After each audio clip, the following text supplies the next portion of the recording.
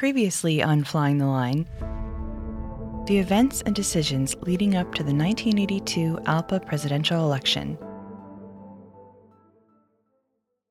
This podcast is brought to you by the Airline Pilots Association. ALPA supports its pilots through a variety of resources, including free access to aeromedical doctors for eligible members. The Aviation Medical Advisory Service can answer your aviation-related medical questions free of charge, helping you stay certified and on the flight deck. Visit alpa.org/resources for more information and where to call.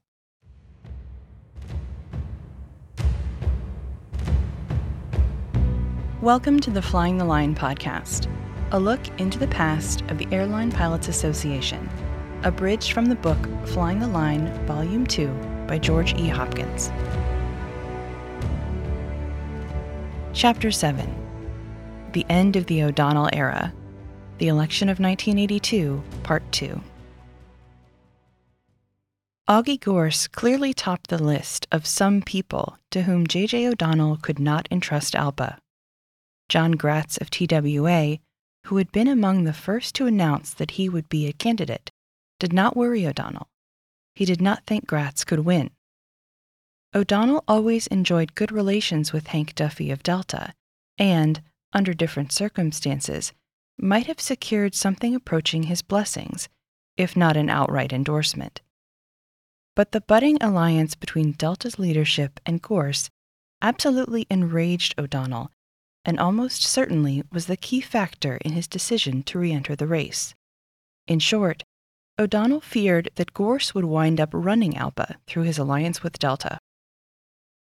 O'Donnell based his 11th hour attempt to recover his political fortunes on his ties to Ronald Reagan.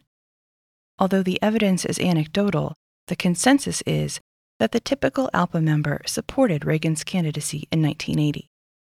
As we have seen, O'Donnell began building ties with the Reagan campaign staff in 1980 and would later capitalize on those contacts. He believed that he could rekindle his political spark within ALPA by claiming that his ties with the Reagan administration would be ALPA's salvation. When coupled with the truly disturbing effects of Braniff's bankruptcy, this influence could be the winning factor for him in 1982. If he could convince BOD members that he could better serve ALPA as a go-between with the Reagan administration than any other candidate, then his chances were good. But this approach held hazards for O'Donnell. He had no sooner launched his campaign to hitch a ride on the Reagan bandwagon when he fell afoul of the Labor Protection Provisions, or LPP, issue. Gorse made sure that O'Donnell would stub his toe on the LPPs. Reagan canceled the Carter administration's LPP regulations in January 1981. Because the Braniff bankruptcy had focused attention on the fact that the LPPs specified in the Airline Deregulation Act of 1978 had never been revised as promised by Reagan, O'Donnell confronted an obvious problem. O'Donnell was doing his utmost to shield the Reagan administration, and himself, from any LPP blame. His attempt to link the LPP delay to the Carter administration made little sense. His repeated denunciations of Jimmy Carter, who was in no way responsible for the long delay, struck a note of blatant political pandering. O'Donnell would later insist that Carter's LPPs, as written, were worthless. But unemployed pilots clearly preferred flawed LPPs to none at all. For O'Donnell to blame Jimmy Carter for the absence of deregulation LPPs more than a year after he left office struck many board members as disingenuous at best and downright shifty at worst. Focusing additional blame on airline management, which opposed the LPPs from the beginning, simply restated the obvious and only compounded the problem. O'Donnell's critics were quick to pick up on these weaknesses, particularly his contention that LPPs should be achieved through collective bargaining rather than by federal legislation. Augie Gorse introduced a formal resolution that began, "Whereas the long-awaited LPPs have not been forthcoming, and whereas there exist today 3 separate ALPA pilot groups on the street," and concluded by urging O'Donnell to continue his efforts in the legislative arena to secure LPPs, including first right of hire. Gorse's resolution set off a long floor debate that put O'Donnell on the defensive. O'Donnell sought to defend himself and shift blame from Ronald Reagan. He praised Nancy Kassebaum, the Republican senator from Kansas, for her help in putting pressure on the Department of Labor.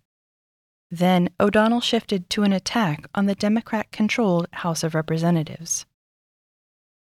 But this approach also called attention to Reagan's failure to issue the LPPs. Congress had already sent up LPPs once. O'Donnell, in obvious frustration, finally resorted to a blatant appeal to what he saw as rank-and-file ALPA members' pro-Reagan views. He hoped that by going over the heads of delegates attending the executive board, he could score political points. O'Donnell's emergence as a champion of the Reagan Revolution struck many observers as forced. Although O'Donnell insisted that he had always been a registered Republican, many close associates were surprised when he made that public. A long list of ALPA heavyweights, friends and foes alike, thought O'Donnell was a staunch Boston Irish Democrat. When news of O'Donnell's turnaround candidacy became common knowledge, many BOD delegates would regard it as evidence of bad faith. O'Donnell's age further inflamed the bad faith factor. He would exceed age 60 before his fourth term ended should he win re-election. How could O'Donnell justify continuing in office once he reached age 60? Theoretically, he could continue as a flight engineer to age 65, but as an ex-pilot, that would violate ALPA policy. ALPA was at that time engaged in multiple lawsuits as a defendant in cases filed by ex-pilots who wanted to revert to second officer status at age 60. O'Donnell's re-election would set a damaging precedent. The campaign that followed was a curious one. Formal debates at various pilot domiciles featured three candidates: O'Donnell, John Gratz, and Hank Duffy. Although both Gratz and Duffy had attended the anti-O'Donnell Unity meeting in New Orleans, sponsored by Chuck Huttinger in July, they were in no sense a slate. But Gratz's candidacy worked to Duffy's advantage because, as a favorite son, he would neutralize the TWA bloc. Had it come to a second ballot, the TWA vote would almost certainly have gone to O'Donnell by unit rule. Football games and wars, it is said, are won in the trenches. That's where the Delta machine won Hank Duffy's election. The Delta pilots, who had historically been very disciplined at BOD meetings, raised the art of ALPA campaigning to new heights. They brought a large contingent of non-delegate volunteers to the convention. They used this manpower to hold hands with practically every delegate who might support Duffy. Wavering delegates, whether they represented only a few votes from a smaller or ant council, or several thousand votes from a large elephant one, received special attention. Delta's hospitality suite, which featured elaborate Cajun cuisine, undoubtedly helped.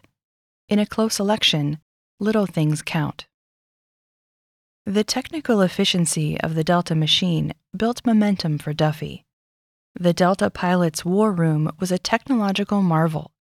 It bristled with computers, delegate count boards, phone banks, and the like.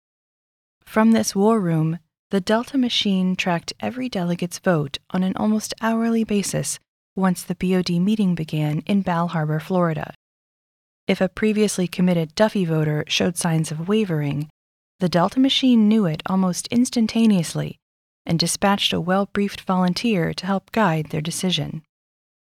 But the Delta machine was by no means a strictly Delta operation. Chuck Huttinger of TACA would prove to be a crucial player. He used his influence with the Group 5 airlines to siphon critical votes away from ant councils.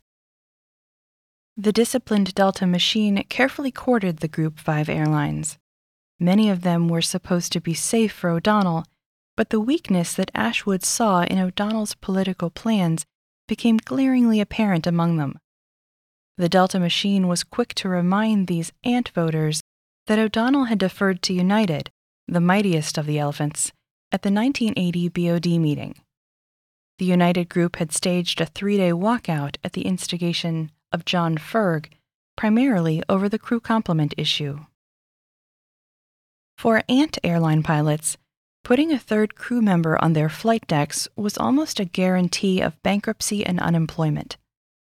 O'Donnell, seriously worried that the United Pilot Group would go the way of American Airlines in 1963 and bolt ALPA, had been quite lenient with them. But once the heavy politicking began at the BOD meeting, O'Donnell's lack of attention to his friends was not what proved fatal. Rather, it was something quite strange, particularly for a man who in 1970 had pioneered sophisticated campaign techniques. O'Donnell's 3 previous winning campaigns had featured buttons, posters, and brochures. In 1982, he had nothing. In effect, he had no campaign. According to several witnesses, O'Donnell's campaign manager, Bavis, still hurt and disappointed at O'Donnell's supplanting of his own candidacy, seemed to lack heart. O'Donnell himself, who should have been out in the hallways shaking hands and personally courting undecided delegates, instead sat in his suite, seemingly disinterested. When his presence was necessary to seal a bargain or make a deal, he was unavailable, and not because O'Donnell didn't know how to make deals. Certainly, the Delta machine did not shrink from cutting a deal. Realizing that victory or defeat hung in the balance, the Duffy forces used their ultimate weapon, promise of the coveted job of executive administrator, to sew up victory. With their intelligence network telling them that their vote count was still below what was needed for a first ballot victory, Duffy offered the job to John Erickson of Western Airlines, a mid-sized pilot group with 1,223 votes. The night before voting began, Duffy's campaign manager struck the deal. The Western pilot group was under severe stress. Western was everybody's next candidate to follow Braniff into bankruptcy. Under John Erickson's leadership, the Western pilot group had, in 1981, engineered a careful series of concessions that not only saved the airline, but avoided furloughs too. Erickson's extraordinary handling of this crisis allowed Western to live on until 1986, when it merged with Delta. Had Erickson not provided the necessary leadership, Western clearly would not have been a viable airline, and hence not a merger candidate. Duffy had good reasons for wanting Erickson as his executive administrator, not the least of which was that he was an early Duffy booster who had committed months earlier. But the problem was Erickson's fellow Western pilots. O'Donnell's pitch, that Western was in deep trouble and that only he had the political connections to save the airline, had considerable appeal for them. But ultimately, the prospect of seeing one of their own at the elbow of power in Washington struck the Western pilots as better job insurance than O'Donnell's claims of influence with Ronald Reagan. O'Donnell played the Reagan card on the first day of the convention. Not only would Secretary of Transportation Drew Lewis personally address the BOD, but Ronald Reagan himself made a short videotape address. On Election Day, the pattern that had characterized the various debates at pilot domiciles around the country repeated itself. Hank Duffy took the high road, pledging improved communications, better control of ALPA's finances, and unity across company lines. O'Donnell's brief speech was curiously muted, tired, and almost subdued. Only John Gratz seemed to enjoy himself on the rostrum. During the various debates, he had taken considerable pleasure in criticizing O'Donnell. Gratz's remarks were directed at United's Blue Skies contract and the rash of concessionary demands that were ravaging ALPA. He played on the general resentment many pilots felt over O'Donnell's kid-glove handling of the United Pilot Group during the 1980 BOD. Whatever negative baggage O'Donnell owned, Gratz made sure it didn't get lost. At last, it was over. All the speeches delivered, all the deals cut. Skip Eglett, who held the rostrum during the actual election, notified the delegates of the rules and acted as chairman of the convention. O'Donnell's supporters knew they couldn't win on the first ballot, but they had good reason to suppose that Duffy would fall short of the 13,644 votes necessary to elect. John Gratz harbored some vain hopes that a deadlocked convention might turn to him as a compromise. Duffy's managers were certain that if their man did not win on the first ballot, O'Donnell's legendary deal-making skills would find room to maneuver, and that would spell doom on the second ballot. The vote went exactly as the Delta machine had planned. Among the elephants, Northwest, Delta, and most of Eastern fell to Duffy. O'Donnell got United and Pan Am, Gratz got TWA, and a bigger chunk of Eastern than O'Donnell. Among the mid-sized airlines, Duffy got Continental, Piedmont, Republic, and Western. O'Donnell took only half of U.S. Air. But among the Group 4 and 5 airlines, the Ozarks and the Frontiers, O'Donnell swept the board. So, the ants went mostly to O'Donnell. Duffy needed 13,624 to win. He got 13,753, a slender 129 votes more than necessary.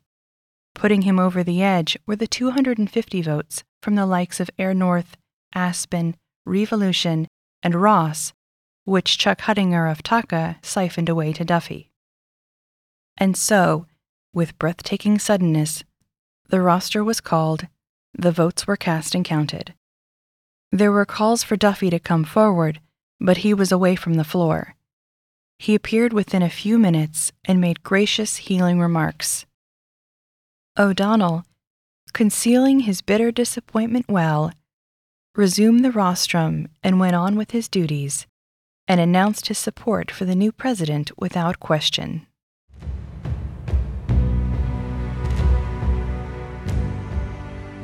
Next time on Flying the Line, ALPA elects its 5th president. Thank you for listening. This has been Chapter 7, Part 2 of Flying the Line 2 by George E. Hopkins. Copyright 2000. We hope you have enjoyed this podcast. To listen and subscribe to more in this series, please check us out online at alpa.org or on Apple Podcasts, Stitcher, or other podcast platforms. Until next time, this is the Flying the Line podcast, a look into the past of the Airline Pilots Association International. Production copyright ALPA 2023, all rights reserved.